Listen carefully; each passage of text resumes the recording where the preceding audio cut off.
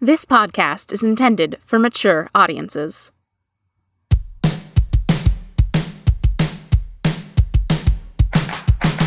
Today is gonna be a little something more. I've got a plan in mind, a special thing in store.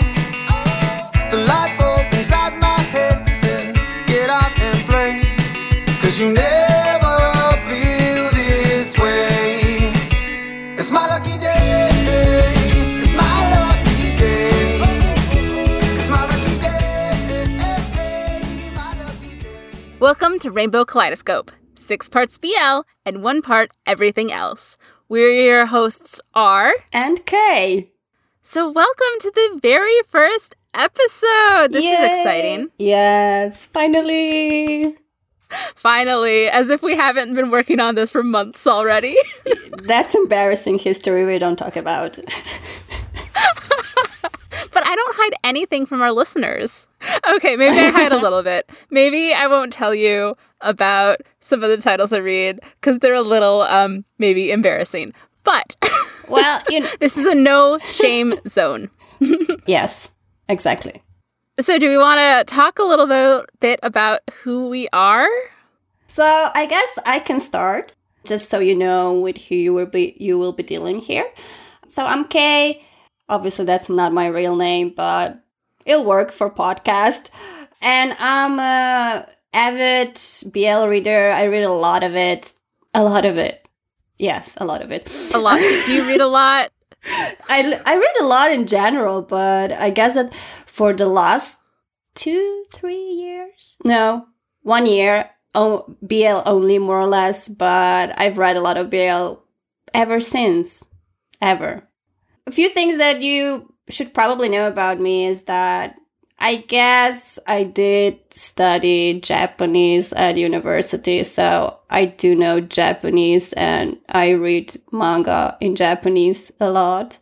I'm so jealous, and one day I will be there, but not anytime soon. We're talking like 10 years from now. Yeah.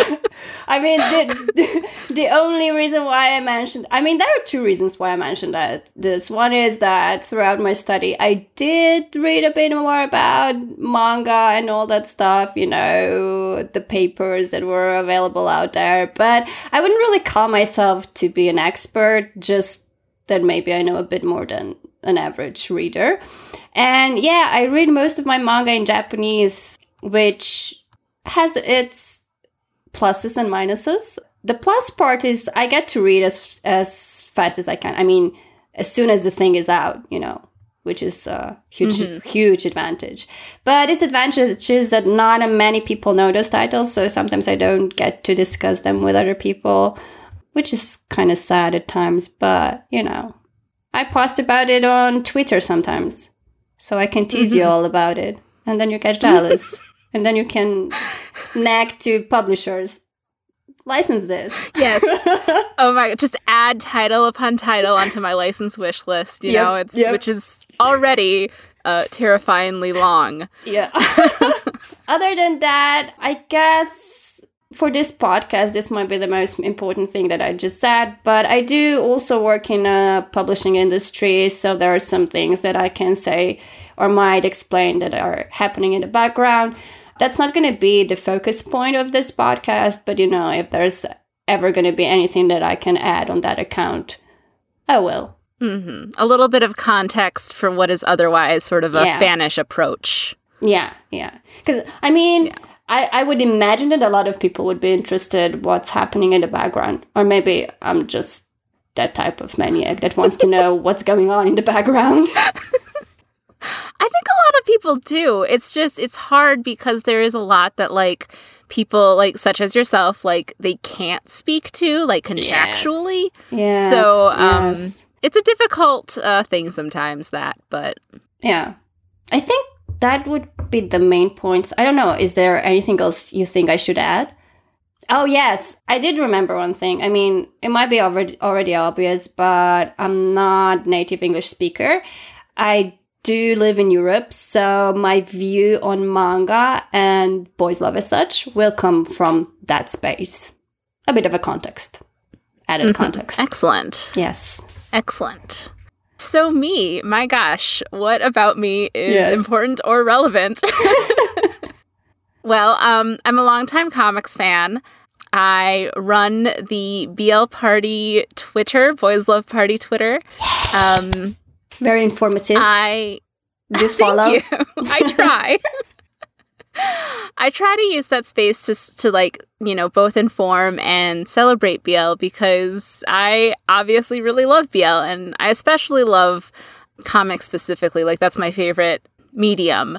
Although, of course, there's BL in many different kinds of medium, but that's what I focus on. I really work to try to like increase access to BL as much as possible. Like, that's one reason why I run a lot of giveaways. And I just think that there is a lot to be celebrated. And that's sort of the energy I want to like bring to everywhere I go, you know, like let people have a little bit of a break from real life and enjoy some happiness here and there. I think you're doing a wonderful job. Just thank you.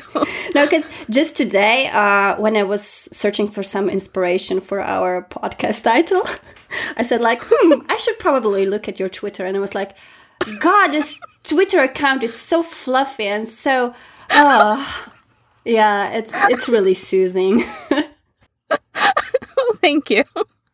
Yeah. Is there anything else I should mention about myself? Oh, one thing I do want to say is, although I read exclusively legally now, I did used to read a lot of scanlations. I might, mention a title here and there throughout the course of the podcast that I did only read scanned because, that's just part of my history. Also, I do buy a lot of stuff in Japanese that I can't read, but one day, fingers crossed, so I might discuss titles that I haven't technically read, but I own and have looked at and think are pretty. So I think I can say the same for myself.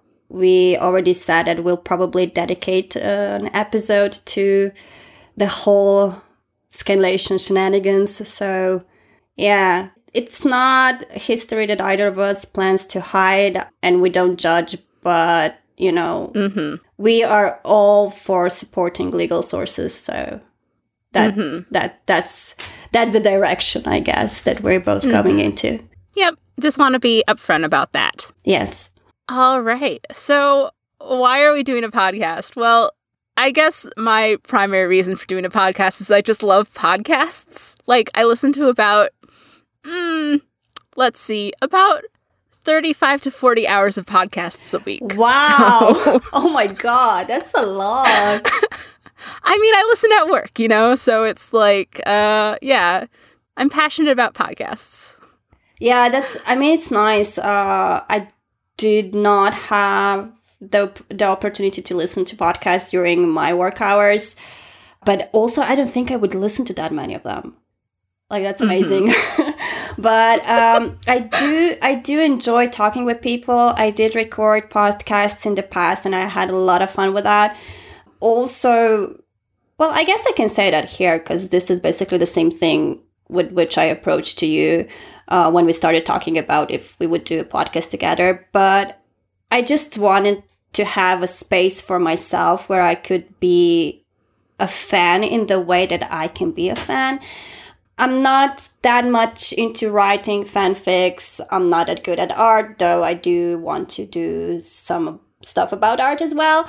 And I'm not really that much into chit-chatting with everyone everywhere around about the stuff that I read, but I really enjoy talking one-on-one with someone or, with a smaller group of friends or people that are really interested in. So I thought that podcast would be a really good format for me to express myself, to have my own space, I guess. And I was thinking about recording a podcast about something as well. So when I saw you were interested about that, I was like, BL, why not? And I have to say, thank you so much for reaching out. This whole project I'm very excited about. And I think it's going to be fun. And I hope that you, the listener, have a lot of fun. Because that's like part of our aim here is, to have a good time. Yes, exactly. It's my motto. I always, instead of saying best regards, I always say have fun. Which is That's so a great- cringy, that's a but great you know. It's not cringy. There's nothing cringy about like being earnest and cheerful, you know? True. But I really do think that we people tend to forget sometimes to just enjoy our life. So enjoy your life. Yeah. So our tagline, of course, is 6 parts BL and 1 part everything else. We have Yes. that because while this is primarily a BL-focused podcast, we do like a lot of other things. Exactly. I need Yeah. somewhere to sometimes talk about the femdom comics I love. So those might slip in. Yes, let's have a dedicated episode for that, please. Oh, yes. Oh, my gosh. It'll force me to read all the ones that I've been sitting on. So that'll be excellent. Also, we're not just talking about manga. We're also talking about other comics from other countries. We're also talking about anime and live action and games and whatever strikes our fancy. Like, it's going to be mostly comics, though. Mostly True. manga. Yes. But yes. You will get a little bit of everything in here. But mostly BL. Yes, mostly BL. Because you know what? I really like those voice kissing boys. Oh, yes. So, okay, my next question is, how did you get into manga and anime, and also specifically, like, BL? Like, what was your journey there? Sailor Moon. That's like, I think that explains everything. Yeah. So when I was like still a tiny human being, we had this renaissance in Europe when a lot of anime was being broadcasted on television, especially in neighboring countries, all around Europe. But in my country, we always got all that a bit later. So I was actually watching on, I think it was an Austrian program, a German language program, where they were broadcasting Sailor Moon. And I really loved it. I don't know why. I mean, as a kid, do you know why you love what you love? You just know you love it. It helped me for a lot of stuff. It was kind of my escape from reality as well when I was watching Sailor Moon, and it really stayed in my memory. The broadcast ended, and one day I read in one of those teens magazines, like, oh, this is called anime. I actually misread that, and I thought it's spelled anima with A on in the end, not E. So for another year, I couldn't find anything anywhere until I finally realized what's the correct spelling. You know, I think it was just when I started high school that I started also using internet, and I found out a couple of local communities where they were also selling secondhand comics, or better said, secondhand manga. And obviously Sailor Moon was one of those, and oh my god, that's based on a comic. Obviously, I'm gonna buy that, even though it's so expensive and I can't afford it at all. But I bought it, you know. Too expensive and can't afford. That is a a motto. That's the life of a manga collector. Yep. Yeah. It was kind of funny because those books that I got were the previous owner either had kids or didn't know what was the purpose of those books, because they were colored with pencil colors, you know. Mm-hmm. Somebody actually took that as a coloring book, so I was okay. But yeah, that was kind of the beginning of how I got into contact with other people, how I started also buying other manga, but obviously a lot of pirated stuff as well. Through all this process, I did discover Higuri Yu. That was a very popular author back in those days, and most of her manga consists of some gay couple as well. Yes, absolutely. I love that about her stuff. It's like I seriously can't recall. Like, maybe some of her later works don't have it, but all of her early works had like a side couple that was gay, or a side character that had hots for the main character and all that stuff. So that's how I kind of got into contact with this BL content. But I felt bad for all these gay characters many times because they had hots for the main character and I was rooting for the main character to be with the main heroine, you know, because like they obviously have to be together. It's shoujo manga, you know, what do you expect here?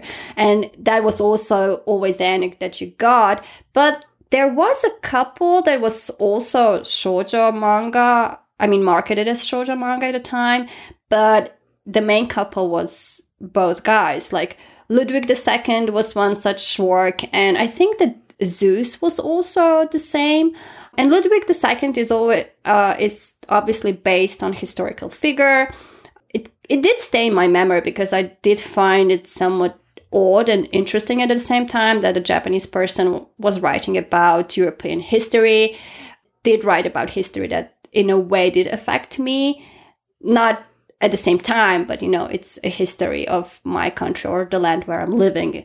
So that kind of stayed in my memory. I did like how those two were portrayed there. I remember that a lot, though it had a rather unfortunate ending, but, you know, that's the history. Yeah, when it's like real life stuff, it's like, well, that can be... you can't argue with that. Yeah, but honestly, I think that it was portrayed quite rosy in itself because, you know, most of these historical figures weren't such big heroes and so innocent as they're usually portrayed, you know, and it's no different for Ludwig II, you know. Yeah, well, most historical people were awful people because most people, like, in positions of power abuse that power, so... That's how world works, I guess. So, through all that content, I was reading a lot of BL, but I wasn't fully aware of it until one of my friends presented me with a manga that was specifically boys' love. Or at that time, I think it was still yaoi and shonanai expressions that were still used quite widely. And I don't recall if there was already a specific expression in Japan at that time, but... it was quite obvious that content was meant to be taken a bit differently than every other shoujo manga. It was specifically meant to be content, and it was marketed as two boys being together. You know, it's not shoujo manga that just happens to have two guys as main characters that end up together. No, this is manga where the purpose of it is to have two guys that are together. You know, and when this friend of mine shown me this, I guess that was the start of my BL journey as such.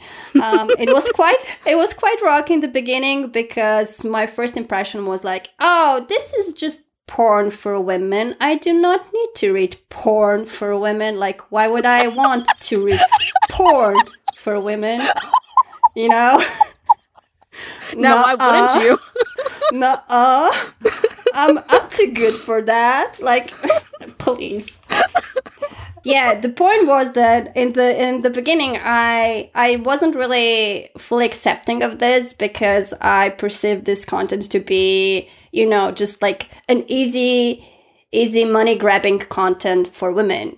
Like, it's porn. What else do you want to know, you know? And my relationship to porn in general was not the best at the time. I was teenager.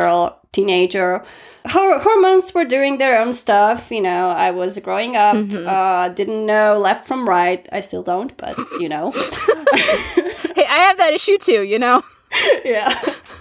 So in the beginning, I was all about, I want to read just shonen ai. Like, I was doing the same shit that most of teenagers do today, just in a different scale, I guess.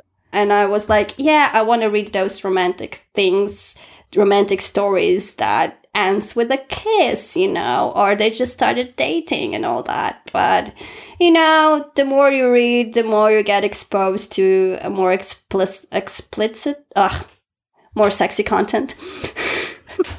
And it's not a matter of getting used to, but I think it's more like, a matter of getting used to is also part of it, but more like maturity level, maturing. I would say. Yeah. I don't really know how long it took me to be okay with reading anything and everything, but as far as I was against the pornographic part of it in the beginning, now I'm like completely opposite. Like I'm pretty much fine with whatever. And by that, I mean literally anything. So I guess that was my journey, how I got into anime and manga and how I got into BL.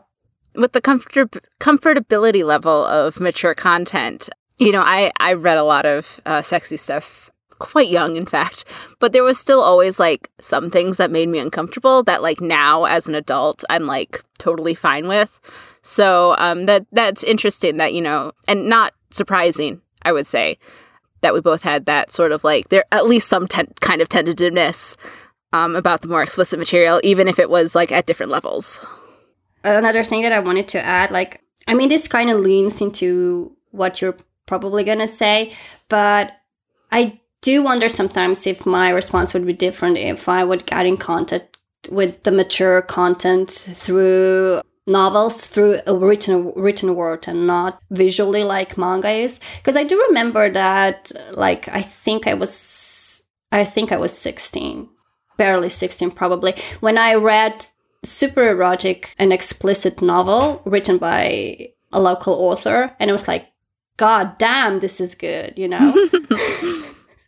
Like, but I do think that at that time I was already, like, sort of, if you said maturing, I mean, transitioning from being in denial to like, yeah, this is fine, this is cool, this is nothing so unusual. So, because I think that I did start reading that novel after I already read a lot of boys' love, but yeah, sometimes I do wonder if having the same content in different format would make a difference for me or not. I think that's quite probable. Just like looking back at my own experiences, you know, like I read a lot of fic first, you know, so I already was like reading explicit material, and then like visual stuff can like feel more intense than written stuff. I mean, I think there's a correlation there, at least, if not a causation, a correlation. I guess, yeah. But yeah, something to think about. That did tell me, how did you get into all this though? Well, like you, I have to say that Sailor Moon. The savior. A little bit. Yes. I mean, I think if you're a certain age, Sailor Moon was sort of like very much the gateway, especially for young girls, because that was like the show. It actually technically wasn't my first anime I saw. The first one I saw was this like 1970s Jack and the Beanstalk movie that I only realized was anime like years and years later. But anyway, so yeah, I watched the Sailor Moon show, and I watched the one that old people like me will remember, the original dub for US audiences that totally chopped up the show, and it gave it little morals at the end of each one. You know, they very much tried to make it very kid-friendly. There were episodes they didn't air entirely, like one where Umino, like, lifts up a teacher's skirt. Like, that one they didn't air at all. Which, like, it makes sense if you're like, hey, we're trying to aim this at, like, and I was, like, 4 or 5 watching this, you know? So, like, you know, if that's their target audience, like, yeah, you don't really want that. But really, it, like, really started when, like, my older sister started getting, like, you know, she got, like, the Pokemon comics, and she got the old mix Sailor Moon before they became Tokyo Pop. Yeah. She got Sailor Moon, the later seasons fan subbed on VHSs that we still have. Wow. She did early, like, downloading of things that I didn't really watch those as much because they didn't interest me, like Vice Krites and stuff. Like, I was a little too young for that still. But then Gundam Wing started airing on Toonami. And I was like, oh my gosh, I love these characters. And I don't know how I found out what fanfic was, but sometime during that time I did. So I was like, you know, looking up fanfic for Gundam Wing. And I found this thing. It was like, 1x2, what does that mean? And I found out, or listener, I should say, I found out quite quickly, and I was really into it. I'd already been reading fic of other things like Cardcaptor Sakura, and I'd already been reading explicit things by then. So it wasn't like anything new. really, except for the gay part of it. I started reading a lot of that. And then, again, thanks to my older sister, I discovered Fake and Gravitation. Those were the first BL manga that I read, because she got them out from the library. And I was like, this is Slash, but like people actually published it. Like people wrote it and made it real. Like it was, that was so like novel to me, you know? Because at the time I had just considered like, oh, like it's gay in secret, so it has to be gay in secret online. You can't like actually publish these stories, right? Like, well, you can, which is great. And I was like, oh, that's beautiful. So yeah, after that, you know, I really turned to reading mostly BL manga. I had so many scans downloaded. It was, you know, because this was like the 2000s. This was like the height of, you know, the downloaded scans. We all did, you know. Yes. And most of those are gone now because our computer died. This is on the family computer, mind. Oh, whoa. I lived dangerously. But yeah, but I sort of have a second part to this story in that, like, I was really into BL manga until about 2010, I would say. And then, like, I totally, like, switched over to superhero comics and Western comics. Is there any specific reason as to why that happened, or just, I don't know? Just, you know, interests changing, you know. I was looking for new things. I was getting more into like Western television shows at the time. You know, I was really big into like Merlin and Merlin fanfic. Oh, okay. Yeah, that was big at that time, yeah. And then Captain America came out. Ooh. And that was my life. That became my life. So fast forward to like 2018, and I'm like starting to wonder like, I wonder what's going on in the manga scene these days. And I discover I Hear the Sunspot. And I'm like, this sounds cute. And like, it's been a long time since I've read any BL. So I'm like, I'll get it and read it. And then I was like, why did I ever stop reading BL? It's like, what in the world? Why did I move away from this? Because it's the best thing in the world.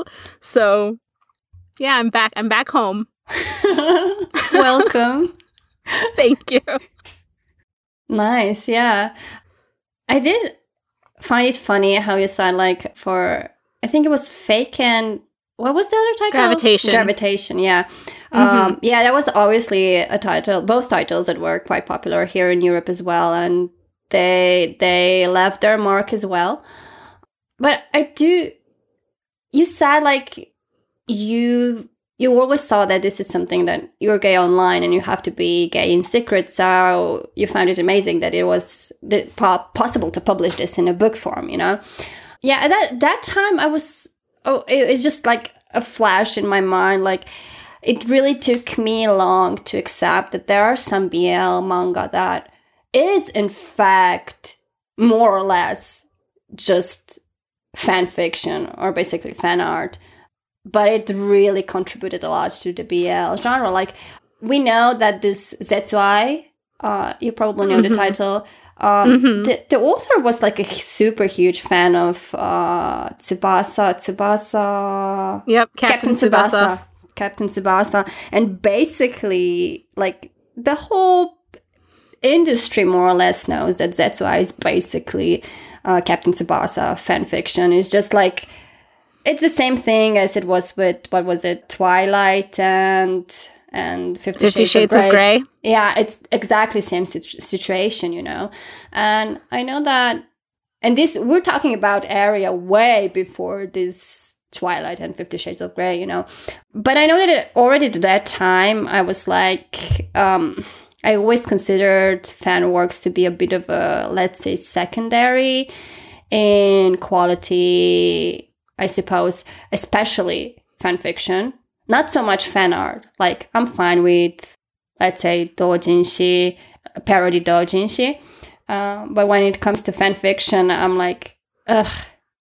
Like, you had a really good experience with that, so that's cool. But I mean, to be fair, like, fan fiction had that reputation in the 2000s. So, like, that's not surprising that you felt like that, you know? It's even me reading who loved it, like, I bought into that too, you know, because I was like 13 reading what other 13-year-olds write, and Yes. we're not very good writers. I mean, but it's not that much just what was the reputation. Because I don't even know if I was aware of that. Maybe I was. But I do remember that I read one fan fiction, but it was written so poorly. Like, I don't even know how they got to that. I don't even know what was fan fiction about. Even I don't know which fandom it was. All I remember is that the character was so out of character. Like, I literally wondered if that person ever really read the original work or not, you know. But we all know that that's also one of the charms of fan fiction, you know. And yeah, but I mean, we'll probably talk about this a lot more in the future episodes. But I do remember that I found it amazing. It took me a while to accept that, but I also found it extremely amazing that you can transform your fan fictions, or let's say your daydreaming about a specific work that you're really so into, that you can transform it so much and later publish it as your own work, which I think it's in a way really amazing as well. And that even today we do have a lot of works that are still made in the same way. It's kind of interesting how stories transform and receive different shape, I guess. And, you know, when you know the background of it and you don't know the background of it and how that affects you as a reader or not. Or at least in my case, you know, it did take me a while to understand and accept that basically taking someone else's work and transforming it and putting that transformed version out to the world again is a more common practice than one might think. Yeah, it's like all the time you run into people being like, hey, I'm going to take down this fic because I'm going to like rewrite it and shop it around. So like that's a pretty common practice these days. Yeah. That happens too. And I think that like what you mentioned right now, it's something that is not really so much okay with me, because it was already published once as fanfiction, you know. But if you like build from that completely anew, then I'm fine with it, I guess. But that's just me, because like I'm picky, I guess. Well, I'm snobbish a bit. Just no one tell Kay that it was used to be fanfic, and then you'll be fine. Yeah. All right. Well, let's come to the last topic of our episode. Recently, we said goodbye to 2020. Yes. I don't think anyone was that sad to say goodbye to it. But there were some highlights of 2020 in that both of us read a lot of BL. That's a highlight, yes. I mean, you know, you take what you can get. Yeah. In that vein, we wanted to talk about some of the comics that we really loved. Yeah. Now, I'm going to preface this by saying that this could have been a lot longer. I could have gone on for about 30 or 40 titles. Indeed. So just because I don't talk about a title that I read last year, like, doesn't mean I didn't love it to pieces. I just had to pick some ones that I wanted to talk about right now. Yes. So I'm going to start us off by just diving right in. Oh, and to clarify, these are ones that we read in 2020. They don't necessarily have to have come out in 2020. Yes. Okay. I'm going to start off with Shinjuku Lucky Hole by Kumota Haruko. If you know me at all, you know that she's one of my favorite mangaka, period.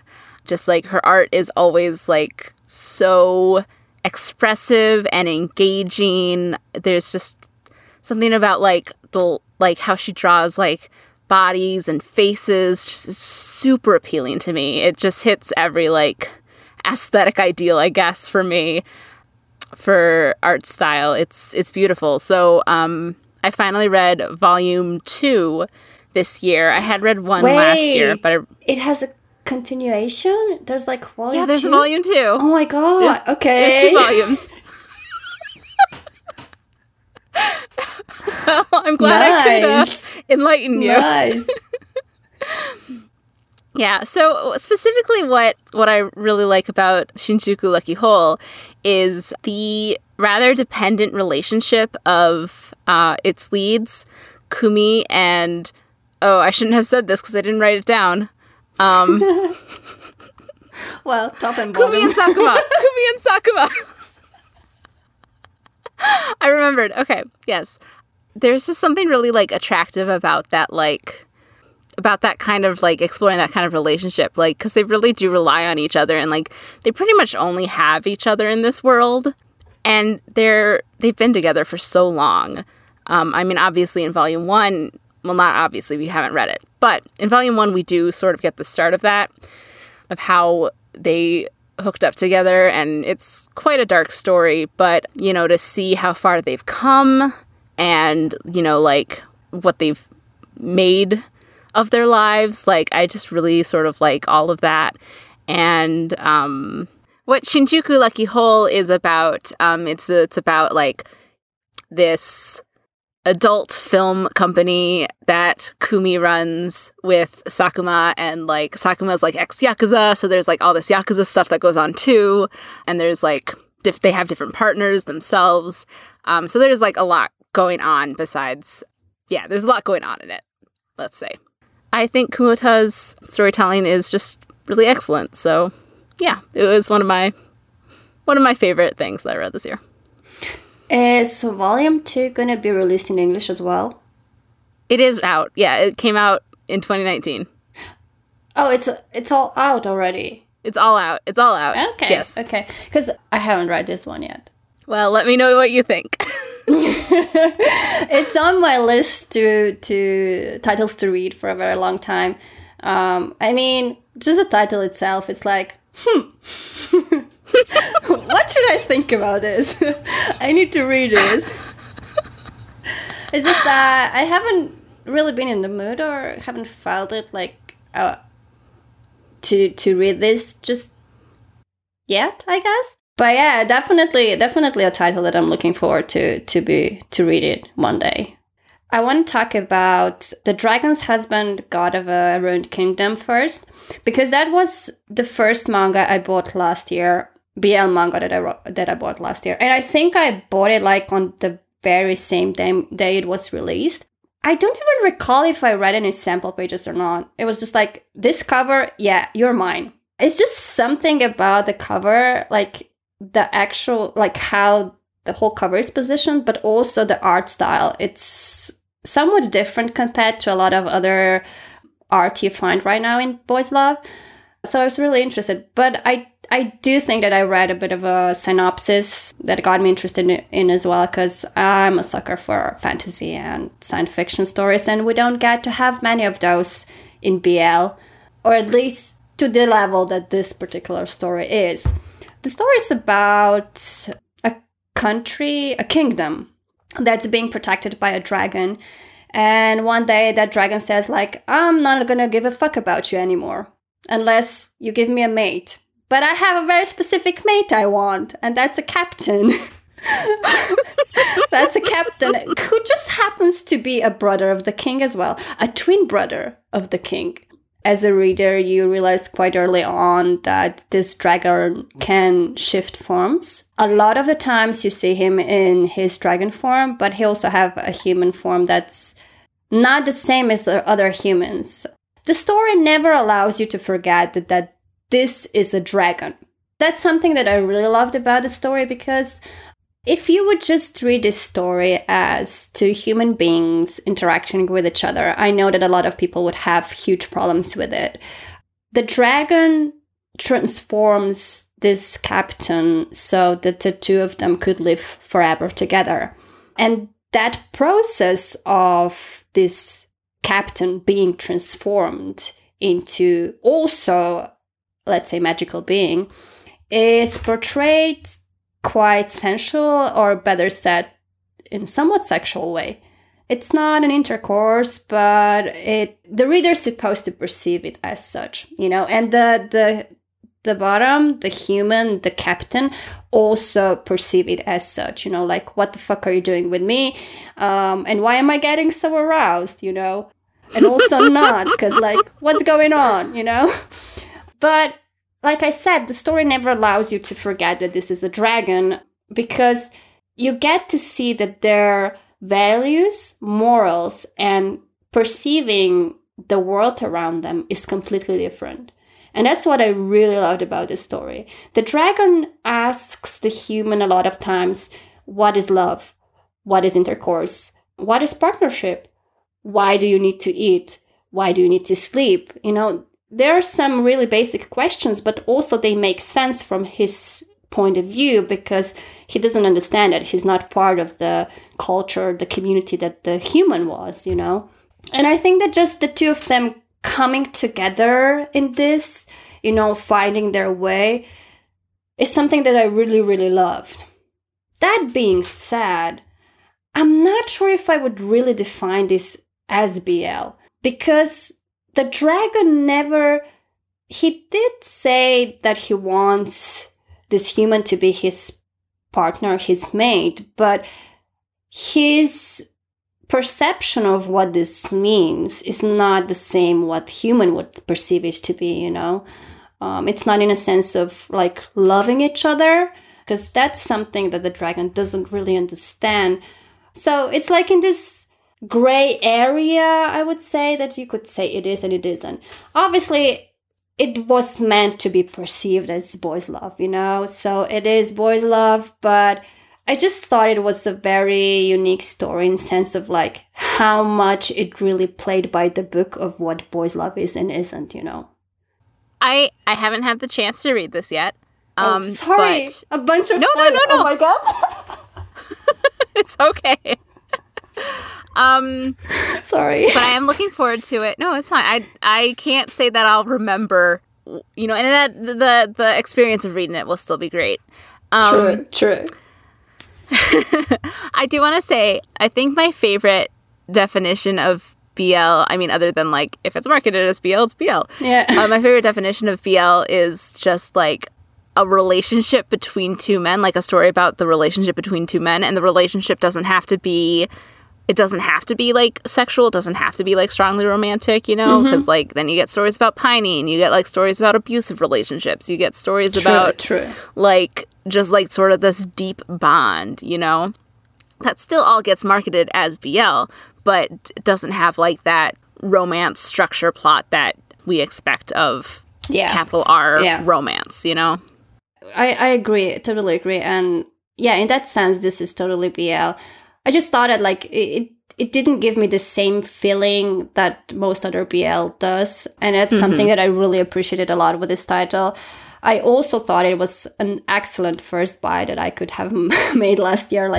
And also, I think it's really, really nice that this book was released last year and it's already available in English. So, you know, it was released in Japan in 2020 and it was available in English in 2020 as well. I'm happy that someone else also saw potential in this story and, you know, brought it to the English audience. In a similar vein, I'm gonna. My next title is also similarly not quite what you would expect when they think BL. That is Kingsmaker by Haga and Kang Ji-young. I will work on my Korean pronunciations in the future. I apologize right now. I knew Kingsmaker was like really popular and people loved it, but I didn't read it until early last year when I heard that the second season, Kingsmaker Triple Crown, had been licensed. And I'm going to flat out say right now, I've not read Triple Crown yet. So this is not going to be about Triple Crown. This is going to be only about the first season. And it follows this boy, Wolfgang, who he's been living on the streets, and then he decides to reveal that he is actually the lost fourth prince of the kingdom in order to save one of the street kids that he hangs out with. You find out that, you know, the king is this horrible tyrant. Wolfgang works with one of the king's boys, as they are called, to try to become, you know, the next king himself, like to basically overthrow the king. This kid, Sheen, is a hostage, and also like the king is really creepy with children.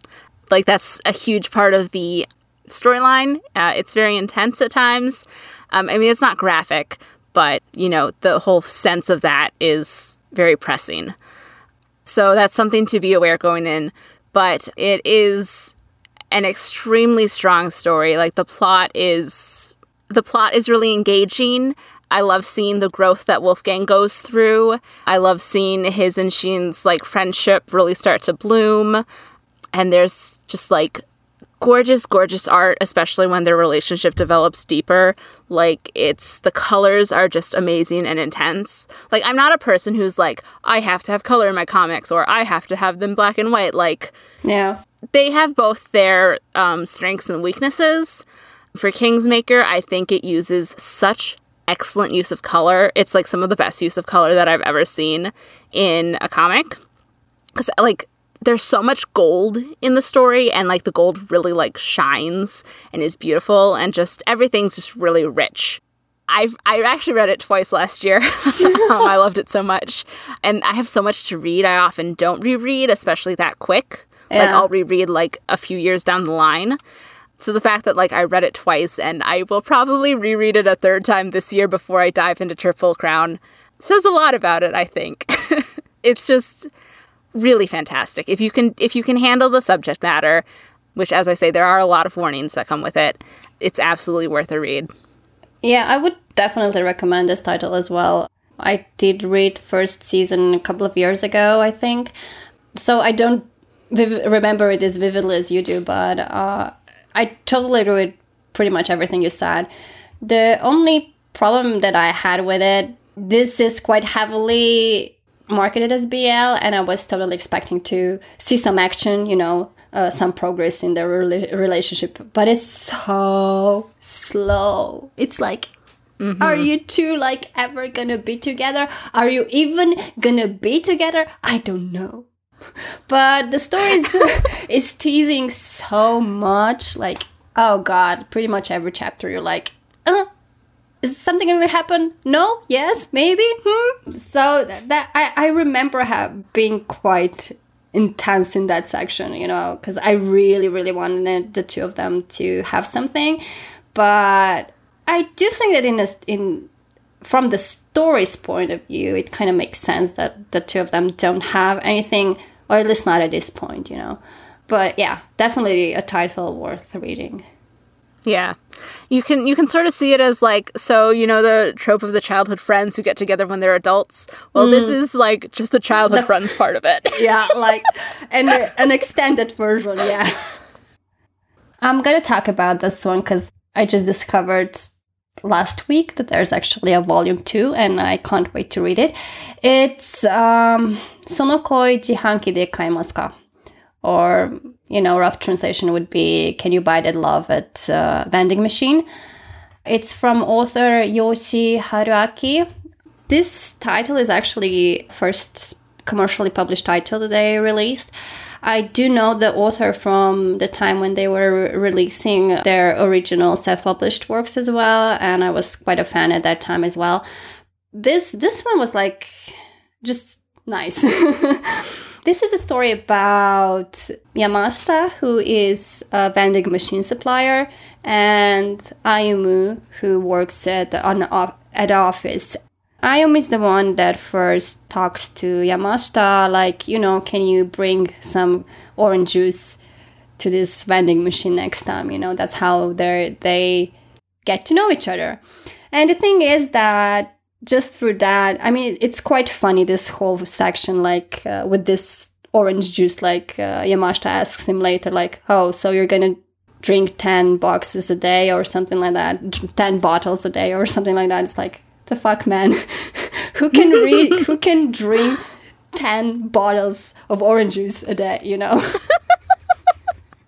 But it's I really loved how Yamashita, this vending machine supplier, was quite blunt in a lot of things. Like, he never really took it to heart when he was criticized or, you know, like, asked to wait or, you know, take a step back. But he was also really upfront and, you know, forward, like, this is what I want, this is where I would like to go. So I really loved how his communication was really clear.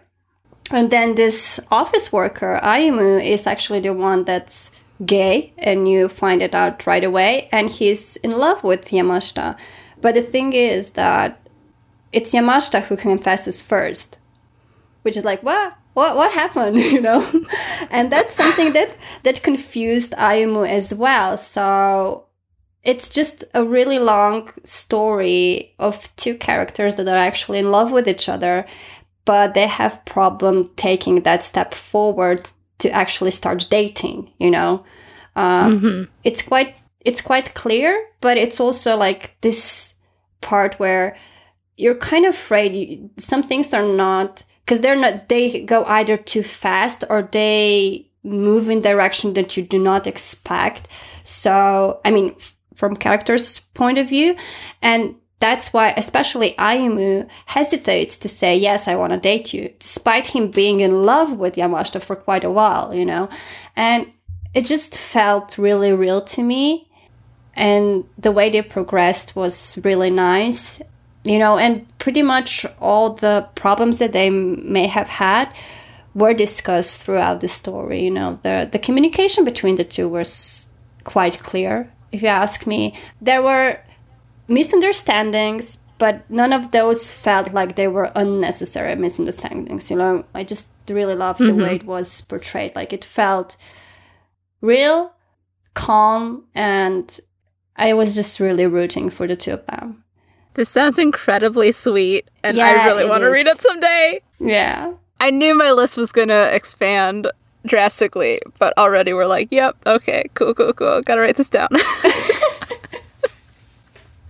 Man, my explanations are so long, and I was just like, I really love it, and, it's...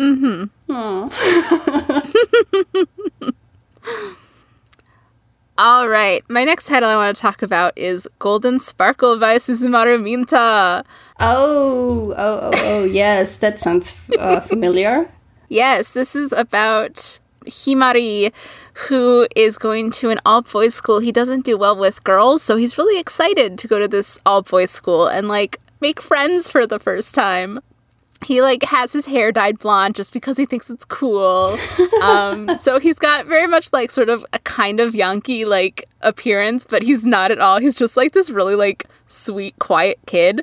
And he meets Gaku, who sits in front of him at school, and, instantly becomes his friend. But then the key is that Himari has, no knowledge about how sex works at all, because he skipped health class. Which is okay, kid, come on, don't skip health class, So, Gaku offers to teach him, and Himari is oh, I enjoy doing this with him. So it's very cute, it's very sweet. I mean, it starts off as kind of oh ho ho ho start, with the oh, Gaku's gonna teach him, but then it becomes this really sweet examination of Gaku really does a lot of internal what's the word I'm looking for? He does a lot of introspection, about his own attraction and stuff like that. Yeah. And it's a very sweet story that I think has a lot of depth to it. Mm-hmm. And then on a very superficial note, I really like sweet, innocent, totally unknowledgeable bottoms. So Himari is perfect. I know what you mean. Also, yeah. Also, though, I also really like Suzumaru Minta's art. There's just something really, pleasant about it. I don't know how to describe it, but... I think pleasant is quite the right word. Suzumaru Minta is definitely an author that's really pleasing to read, or easy to read, I would say. But I think it's that other title of hers that stayed in my memory a lot more than this one. I Didn't Mean to Fall in Love? Probably. I don't know what the Japanese title is. That deals with a lot older character. Yeah, a guy who hasn't ever had sex before, and he goes to a bar. Yeah, that's the one that stayed in my memory a lot more. But yeah, everything that I read from her so far is pretty nice to read. So yeah, Golden Sparkle just as much. Yeah, I also really liked I Didn't Mean to Fall in Love, but I think I liked Golden Sparkle a little more myself. Played a little more to my interests. Probably, yeah. fingers crossed that more of her work will be licensed. Like, I have the first couple volumes in Japanese of Cupid ni Rakurai, I think. I'd like to see those one day. Honestly, I think she's so popular that she has a chance of all of her works being licensed one day. I hope so. But we'll see. So, my next title, I'm gonna stay with the more fluffy side right now and go to the more sexy side with the next one. So yeah, my next title is This Is Love by Ziki Masaya. This is actually a doujinshi work or a self-published work, so it's not something that was released through a publisher in Japan, but it is available in English, at least first 2 parts so far. Iradori Comics, just to plug stuff. But yeah, I did read pretty much everything that's out right now. Maybe 1 or 2 chapters are missing, but this is still one of those works where that, at least for me, they feel really nice. They do explore other identities. One of the characters is actually demisexual, which is not something that we see many times. And the story explores a lot about the identity of characters, like what that means for them, how that affected their life, and also how the two of them function together, and how their partnership, I suppose, makes them or helps them come to terms with who they are. And I thought that just this whole process was really adorable. I love the work a lot. I also love all the characters that come a lot later down the line in the story, and it just felt really, really close to me. It's one of those works that makes you warm, I guess. Absolutely. It absolutely makes you warm. To add here, I read part 1 and I really loved it, and I thought it was really cute and really sweet.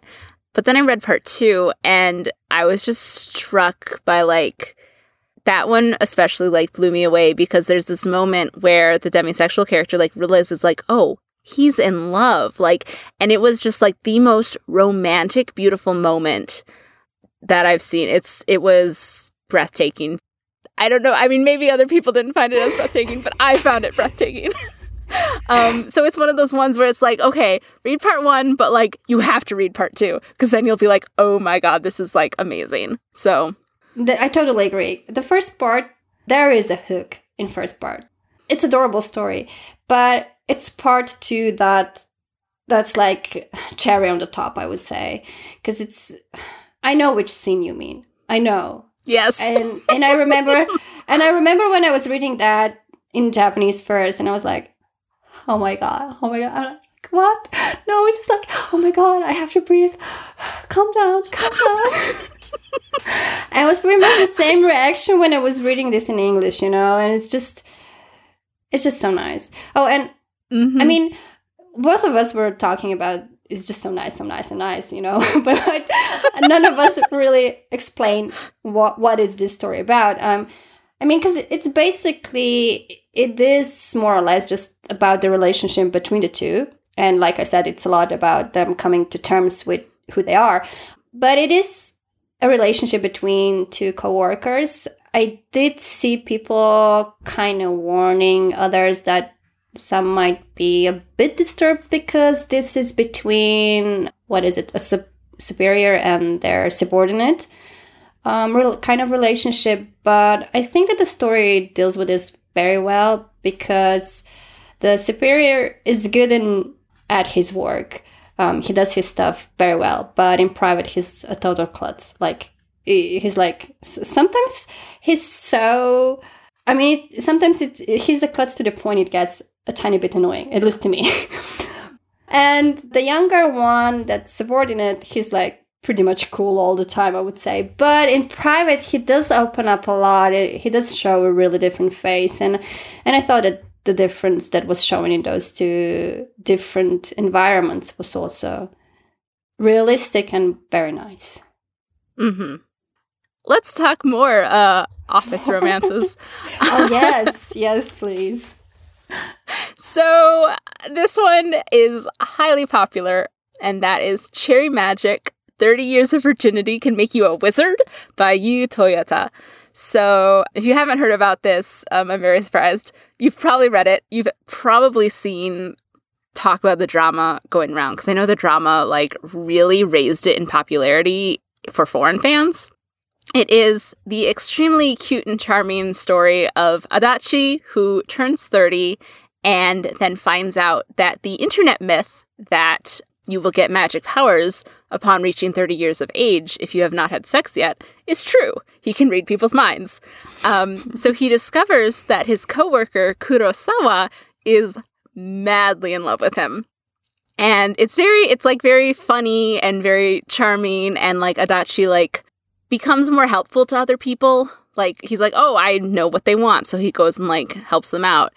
And like he like helps Kurosawa a lot in that way, but also he's like very overwhelmed by like Kurosawa's thoughts and love for him, because he has like a lot of fantasies. Oh yeah. Which is why you should never be able to read the mind of someone that likes you.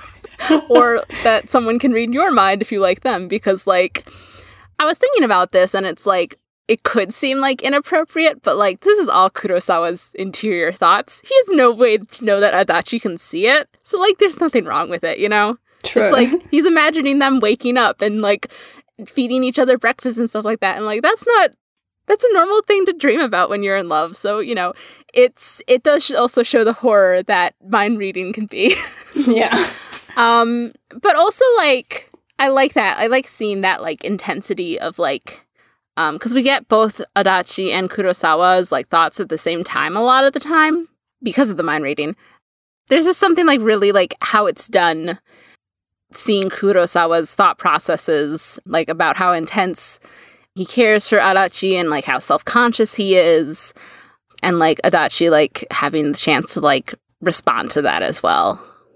Yeah, I remember reading this when it was still just on Pixiv, because this got picked up by Pixiv Manga a lot later, and was going around Pixiv so much.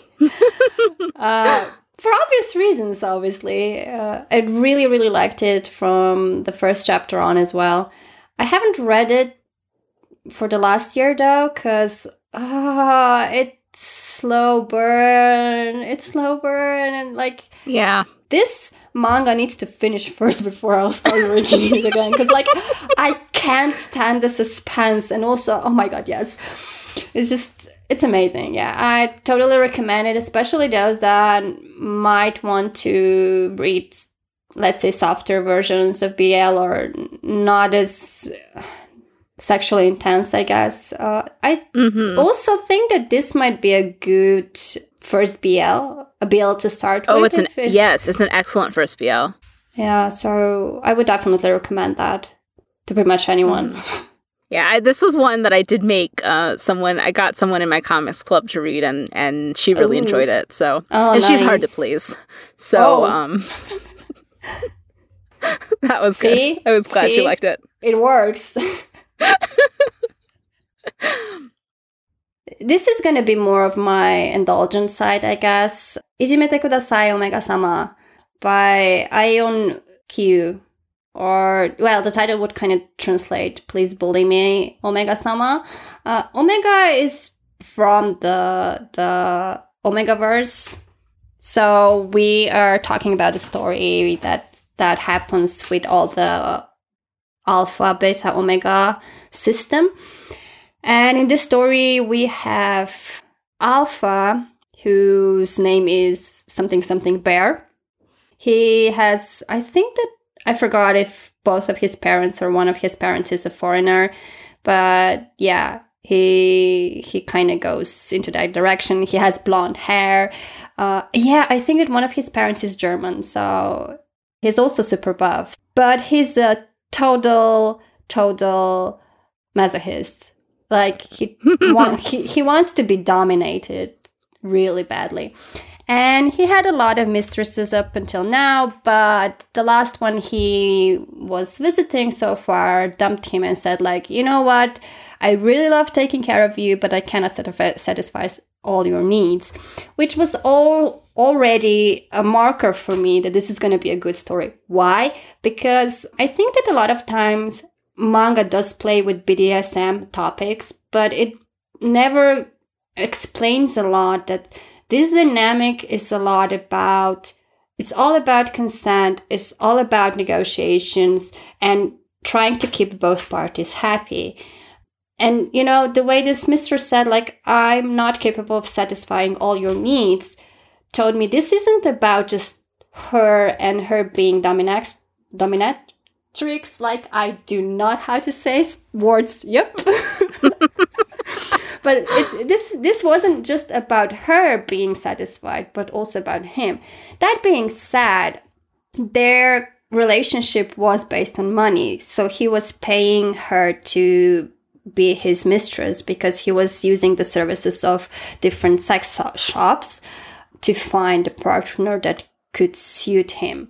So this mistress told him, like, there's this shop that I know, and I think you might be able to find someone there that's good for you.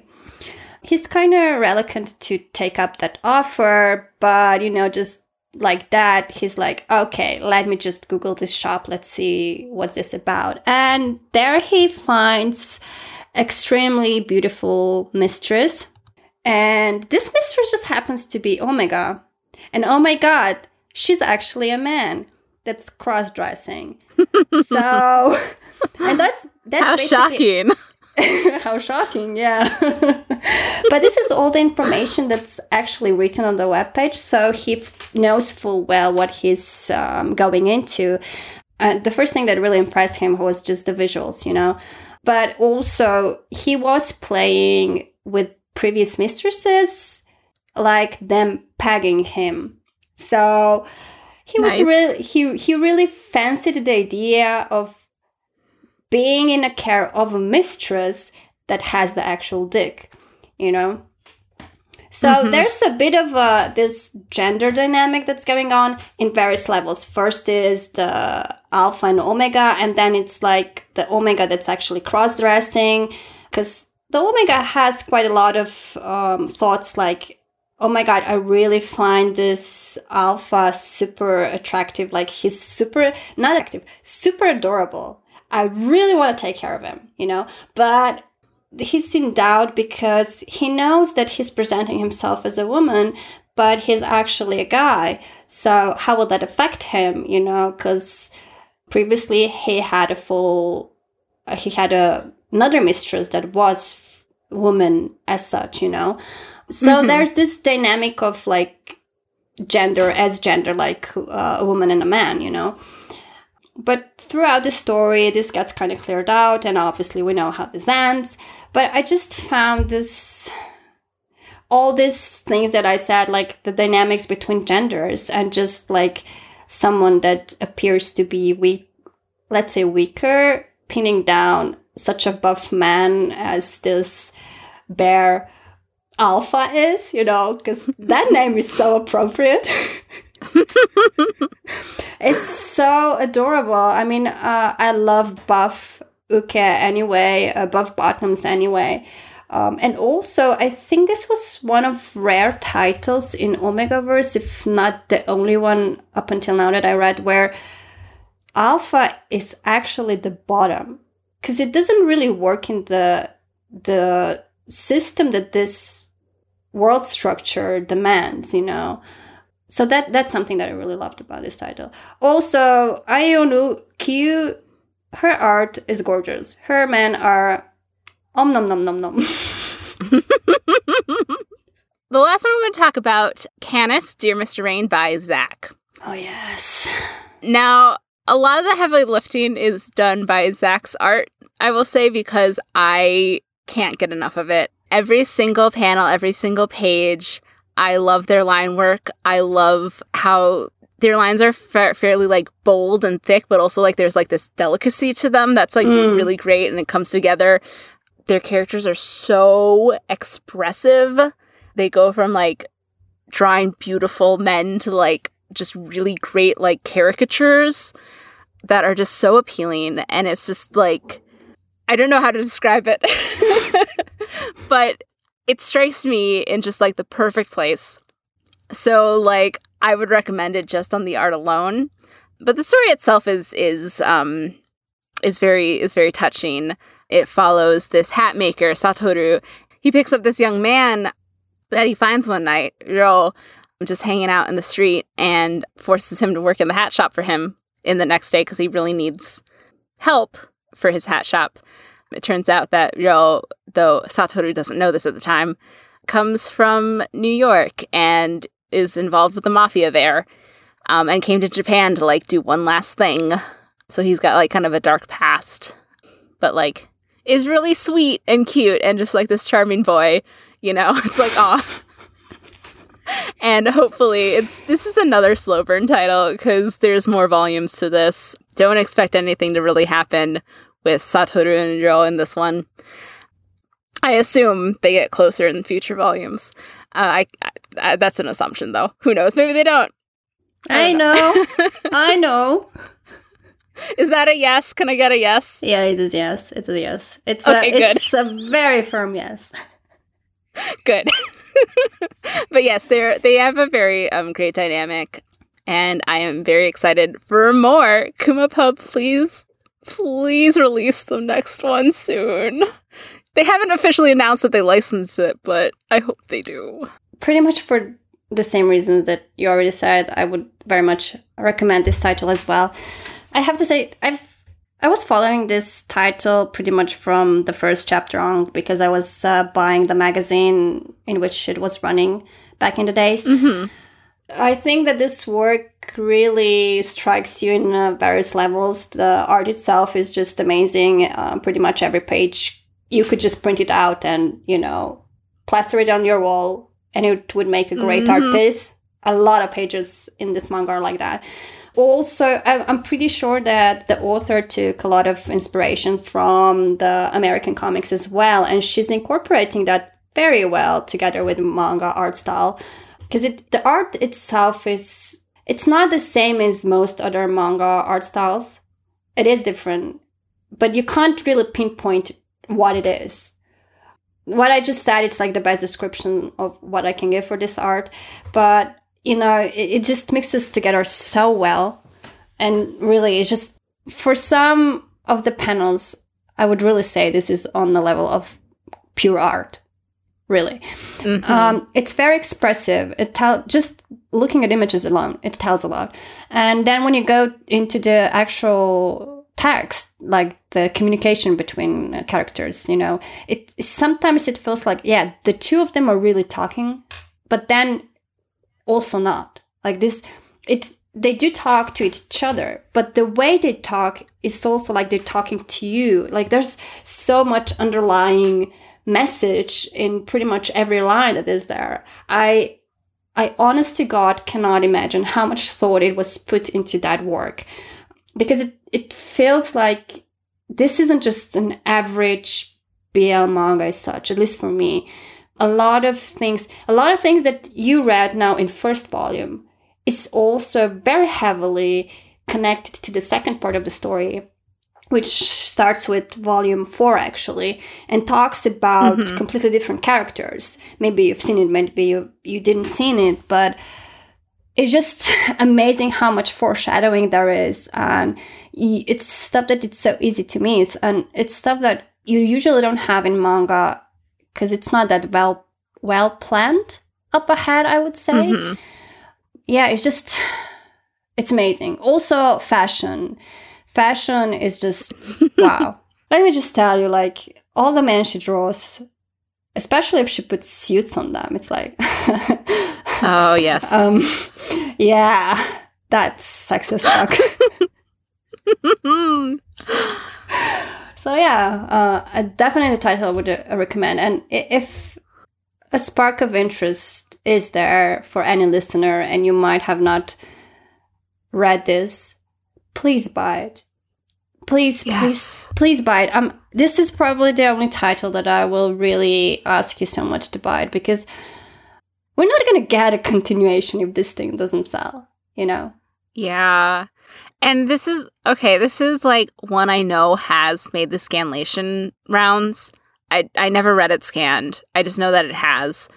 And this is the time where you really have to be like, oh, I'll buy it when it's licensed. Well, it's time.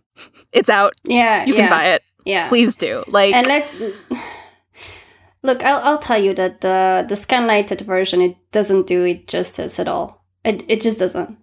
I know what it was put into scanlation, and I've seen the printed version, and it's worth every penny for the printed version.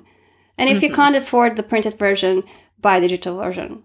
You will get a lot more out of the story, especially because the dialogues in this manga are not easy to handle. And I can tell you firsthand that the official licensed version is better. And I'll leave it at that. I need to get writing to Kuma and Bookwalker, being like, when is Canis gonna make it onto Bookwalker so I can buy a bajillion copies for everyone?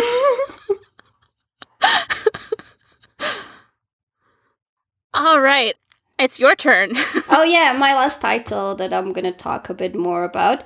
This is like a title that you should read when you feel like not thinking about anything, or at least not thinking in depth. It's it's for fun and nothing else. It's a title called Puppy Play with Papa by Mayumukina Doemu. Sorry for the noise I made. I might have cut it out because it was a bad noise, but it was my excitement noise. Yeah, that's a title that I don't know, was it first published last year or even the year before? Anyway, I started reading it last year, and I don't remember when was the last time I was so excited about a title as I was about this one. Because it really is just pure fun for me. It's about two salespeople, persons. I don't even know what exactly their positions are, but because it's a corporate thing and I'm not good with corporate stuff. But anyway, they work in a pharmaceutical company and they need to sell the drugs to various hospitals and doctors. And there's this one super good client of theirs, but they have to kind of close the deal. And how they close the deal is that the bottom gets to bottom for the doctor. You know, favor for a favor. That's how you do in business. What else are you gonna do? And so the things kind of go from there. The thing is that this bottom, who is kind of the papa and the puppy in this work, both at the same time. He's the single father. His wife died somewhere in the past, and his kid is super adorable. But yeah, this other salesperson is kind of a sadistic person and sort of not. He pushes a lot of things on the puppy, I guess. But also, as time goes by, he kind of realized, oh, maybe I have feelings for this guy, but I'm not really sure if this guy is going to accept me the way I am. I mean, I may be willing to change a few things, but not that much. So how much can I, let's say, mold him into the kind of partner that I want to have sexually, but, you know, still keep him there for all the emotional support that I need. And obviously the bottom, the papa, the puppy, is kind of like exploring all the sexual parts of himself, like how much of a horny person he actually is that was never really aware of, you know, and how much he's fine with pretty much anything until a certain point where he's like, yeah, but I don't want just any dick, I want a specific dick. So, yeah. It's a longer work, it's self-published work. It is also available in English, but like I said, this is a title where you're not supposed to think a lot. You know, don't have your brains on, have them on off, okay? Because all what I said right now is pretty much the only content you will get. Everything else is just them pretty much doing it in various kind of situations, you know, and this one and that one, and it's just hot, I guess. Well, I mean, there is drama that does happen with the addition definitely. Of that new character. Yeah. Who is getting a prequel. Yeah. Did you know he's getting a prequel? Oh, I missed that. Is he? Yeah. Oh my god. Well, okay, the artist keeps drawing things with him, so Oh, that's gonna be That's like- interesting. but yeah, he's getting a prequel. I'm excited for it. Yeah, I love this series. It is very much smut for smut's sake, and that is a-okay in my book. Yeah, I have the whole series in Japanese. So when it got licensed, I was really excited about it, and so I'm glad to actually have been able to read it also, as well as just looking at it. But also, like, because it is smut for smut's sake, like, I still got a lot out of it, you know? It's like, Yeah. I you know, it's very visually explicit. It's like, okay, yeah, I know what's going on. Yeah. But yeah, it's fun. It's fun. It's very, very sexy. Yeah, I think that's the one those are the 5 titles. And I think it's quite a nice variety of feel good to all the way up to smutty stuff. Yeah. Like, I really like the variety of yours. I feel like mine tended towards, like, the sort of sameness and doesn't, like, necessarily represent the breadth of what I do read. But as the podcast goes on, readers, Oh, yes. you will discover just how varied my interests are. Yeah. Well, I think that wraps up both our 2020 reads and our episode. Yes. Thank you so much for listening if you're still with us. I mean, Even if you gave up earlier, still thank you. Yeah, this sounded like a recommendation list for 2020, but I don't think we will talk every episode about BL titles in such extent as we did today. We're going to talk about other stuff as well, so don't expect like just this to be a summary of different BL works, because it's not going to be. No, this was sort of a special, 2020 was just over, let's talk about some stuff we read. It was a special segment. Yeah. We have lots of different things in the works. So we hope you look forward to hearing us discuss a variety of topics that are related to BL and manga and other things. Yeah, and I hope you will all come and join us next time. Do follow, do comment, give us recommendations. What do you want to hear from us? We'll take everything. We'll take everything into consideration. We We can't promise we'll do everything, but we love hearing your ideas for topics to cover or things that we should read, like, hey, I'm always open to suggestions for that, and I'll just be like, oh, that was on my list. I'll just bump it up. Exactly. All right. Thank you so much for listening. You can find us on Twitter at RainbowCalPod, that's KALPOD, or you can email us at rainbowcalpod@gmail.com. This has been R. And K. And this has been Rainbow Kaleidoscope. Thank you so much, and have fun.